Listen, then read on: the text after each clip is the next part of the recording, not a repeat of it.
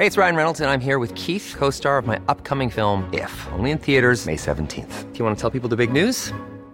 All right, I'll do it. Sign up now and you'll get unlimited for $15 a month and 6 months of Paramount Plus Essential Plan on us. MintMobile.com/switch. Upfront payment of $45 equivalent to $15 per month. Unlimited over 40 gigabytes per month. Face lower speeds. Videos at 480p. Active Mint customers by 531.24 get 6 months of Paramount Plus Essential Plan. Auto renews after 6 months. Offer ends May 31st, 2024. Separate Paramount Plus registration required. Terms and conditions apply if rated PG. I'm Sandra, and I'm just the professional your small business was looking for. But you didn't hire me because you didn't use LinkedIn Jobs. LinkedIn has professionals you can't find anywhere else, including those who aren't actively looking for a new job, but might be open to the perfect role, like me. In a given month, over 70% of LinkedIn users don't visit other leading job sites. So if you're not looking on LinkedIn, you'll miss out on great candidates like Sandra. Start hiring professionals like a professional. Post your free job on linkedin.com/people today. This morning, Sydney's New Year's Eve all but cancelled. No crowds allowed. The foreshore off limits, COVID restrictions extended, and health chiefs on edge scrambling to stop the spread. Breaking the rules, partygoers fined thousands for flouting health orders on a wild night. Refused bail, Richard Pusey back behind bars after a standoff with police. And India shoots down Australia's Top Gun to close in on the second test. This is 7 News with Angie Asimus. Good morning. Sydney's biggest party, the world-famous New Year's Eve fireworks, has effectively been shut down. Crowds banned and everyone told to stay at home and watch it on TV. And at the outbreak's epicentre on the northern beaches, it will be an even quieter start to 2021 with restrictions extended across the region. Sydney's New Year's Eve fizzer. We know it's not the New Year's that all of us hoped it would be. The fireworks are on, but the crowds are off, even for the 5,000 firefighters and health heroes who'd been invited to front row seats. Unfortunately, we're going to have to cancel that. We don't want any crowds on the foreshores whatsoever. Local councils have already said they'll lock off traditional vantage points. The CBD will be locked down, and unless you can provide proof of a restaurant reservation, nobody should be in the CBD at all. As for this bit, I know that's normally an emotional time where we like to kiss and hug everybody around us. Can I just ask for absolute restraint? I haven't hugged my parents since February. That's just me. We don't want to create any super spreading events on New Year's Eve. The message, celebrate in the suburbs, and here's how. For the northern end of the beaches, the lockdown's been extended until Saturday week. Nobody in, nobody out, unless essential. Outdoor gatherings only and limited to 5, except for New Year's Eve, when you can have 5 from the zone into your home. For the southern end, the lockdown continues until Saturday. Again, nobody in or out. Outdoor gatherings only with a maximum of 10, except for Thursday, when you can host 10 same zone guests inside. For Greater Sydney, effective immediately, outdoor gatherings have been cut to a maximum of 50, but you can still have 10 visitors a day. The same rules apply for New Year's Eve. But if you have the mildest of symptoms, do not attend any of those events. I did have something planned for the city, but that's no big deal now. Nothing. Stay at home. More than 15,000 were tested, uncovering 5 more cases, but all linked to known sources. The big headache, mystery cases, which have come out of nowhere. 3 of them were here at the Belrose Hotel, but none at the same time. Who spread it to whom? We are following up a couple of other people that might have had early onsets, but that also hasn't led us anywhere. And this morning, new venues added, including supermarkets in the eastern suburbs and 3 stores in the CBD. Tracing teams desperately working to isolate contacts to contain the spread before the new year. Believe me, we all need a better 2021. Despite the growing COVID cluster, more people have been caught ignoring public health orders. Almost a dozen people have been fined, a total of $11,000 after police broke up a wild house party in Bondi, while a group of Northern Beaches residents have been caught fleeing lockdown to attend a wedding.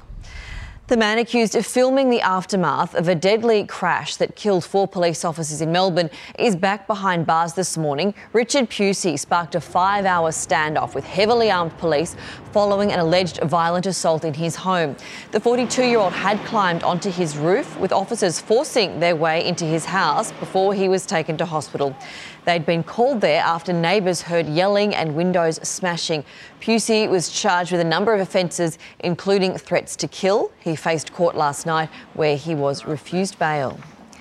Air crash investigators will today visit the site of a plane wreck which claimed the life of a man in Perth South. Horrified witnesses watched from the ground as the light aircraft crash-landed at Serpentine yesterday. The pilot was the sole occupant of the 2-seater and died at the scene. It's understood the plane was undergoing mechanical checks when it crashed. A woman has recorded one of the highest blood alcohol readings in New South Wales history, 0.416, more than 8 times the legal limit. Stunned experts say that's so high it's the equivalent of being in a coma. Resting in a ditch off the Barton Highway near Murrumbateman, just west of Canberra, the 36-year-old female driver of this car miraculously escaped uninjured. It's just unfathomable when you've got that level of alcohol in your system to still be alive and to not have killed somebody else. In Belmore, a 23-year-old driver with an expired learner's permit blew 0.189, hitting a parked ute before slamming her BMW into a tree. I was angry about my ute and I hope it's not a write-off, but I'm glad she hit it, because if she went through the lights up the road she would have been killed. On a statewide holiday blitz, police so far conducting 68,000 random breath tests, issuing 3,000 speeding fines. Tragically, there have been 2 fatalities. The vast majority of those deaths on our roads are caused by speeding, around 40% of those deaths. Horror smashers claiming nearly 300 lives this year alone, with 11,000 people spending at least one night in hospital following a crash, costing communities a staggering $5.4 billion. And that's because of hospitalisations, emergency services, rehabilitation. This time of year we want people to get home alive and safe, and the only way that's going to happen is if they do the right thing. Nina Stevens, 7 News. 2 men remain on the run after a sickening attack on a paramedic on the Gold Coast. One of the men flagged down an ambulance on Sunday night, claiming his daughter was struggling to breathe.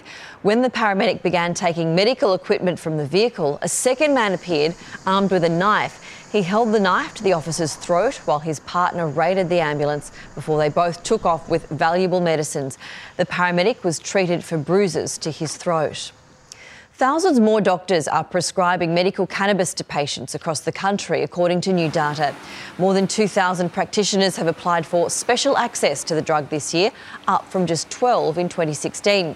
The controversial medicine has demonstrated positive results in treating chronic and terminal illnesses, as well as the side effects of other treatments.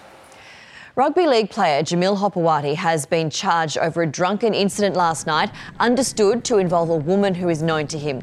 The 26-year-old's been hit with 3 counts of common assault, stalking or intimidation, as well as mid-range drink driving. Hopewadi previously spent a year in prison for assault. He will be before a court in a few weeks. There's been a daring raid on the New South Wales Central Coast, with keepers taking on an enclosure full of American alligators. Staff at the Australian Reptile Park carried out their annual nest raid, collecting 15 eggs. First nest raid of the season, very, very exciting, but it kept us all on our toes. We had to watch out for those big males sitting at the water's edge. They need to take the eggs because the Australian climate is simply too hot. The eggs are now in an incubator with a controlled temperature and should hatch in a couple of months. The deadline for Australians to get into their retirement nest egg early is fast approaching. The pandemic scheme has been accessed by millions, but hardship counsellors warn it could leave people worse off.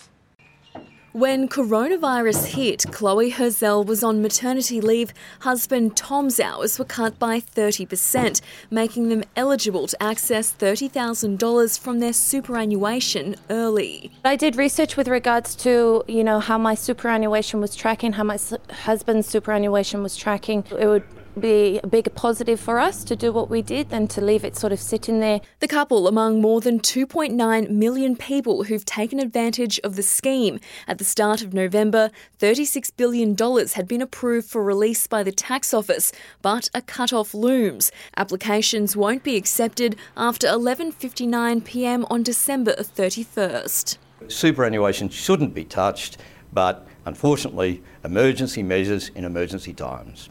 But just because you can doesn't mean you should. Financial experts warn in the long run it could leave people worse off. If you're, say, 30 and you take out all of the superannuation you're able to do, $20,000, that's $50,000 less in retirement. Experts say super should not be used to pay off debts, and when possible, money should be put back in. Applications are done on the MyGov website. People need their bank details, super balance, and to check their eligibility. Rosanna Kingson, 7 News. It's been proven to greatly extend the lives of patients with an incurable type of cancer. But until now, it was vastly out of reach for most. The new drug, costing more than $160,000 a year, has just been added to the pharmaceutical benefits scheme and is now virtually free. When Jill Howie was diagnosed with multiple myeloma in 2011, she was told it was incurable. I didn't dwell on it. I just thought, well, we'll do the best we can. A stem cell transplant kept her blood cancer at bay for 5 years until she relapsed. Since then, she's been treated with a new drug called Darzalex. We feel lucky that the government has approved this to be used at first relapse, where we know it's most effective. The drug works by activating a patient's immune system to identify and kill cancer cells, and it's been proven to extend lives by up to 3 years. Which means that patients can go for many years before they need further treatment. Darzalex was approved for use in Australia a few years ago, but this groundbreaking treatment cost $160,000 a year to access. From January 1st, it will be available on the PBS at a fraction of the cost for just $40 a month. To see it become available in Australia at virtually no cost is enormous for our community. And for a cancer that claims the lives of 1,000 Australians each year, it's renewed hope for the future. I'm so pleased that it's this very expensive drug and life-changing drug is available to all who need it now. Sonia Marinelli, 7 News. Checking finance now. The Dow Jones is rising this morning. The Nasdaq is as well. In London, the FTSE 100 rose and Germany's DAX did too. Closer to home, Japan's Nikkei closed higher. Hong Kong's Hang Seng fell, and the All Ords and the ASX 200 both finished the day higher. On the commodities market, gold is trading at $1,883 an ounce. Oil is $48 a barrel. The Aussie dollar is buying 75.5 US cents, 78.5 Japanese yen, and $1.07 New Zealand. A volcano has erupted in Japan, causing large volcanic rocks to be hurled into the air. The large fragments were thrown more than 1 kilometre away, and smoke reached height of 200 metres.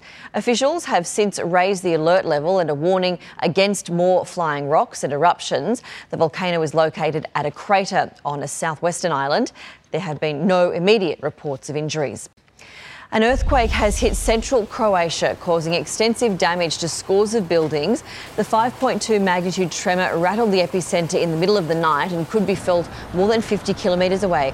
Authorities are now monitoring structures with fears they may collapse. Croatia is still recovering from an earthquake of the same magnitude which hit the capital in March. US President Donald Trump has finally backed down, signing a $1 trillion COVID stimulus bill. Let's go live to US correspondent Tim Lester. Tim, he has narrowly avoided a government shutdown. Morning, Angie. Yes, this was almost a quite extraordinary lights-out moment for the US government, just avoided because Donald Trump acted a little more than 1 day before that was due to happen. He has not avoided, though, at least some disruption to unemployment benefits for about 14 million Americans by holding off on this. Congress had laboured over negotiations on this $900 billion package for weeks and finally signed it at what we thought was the 11th hour with the backing of the Trump administration.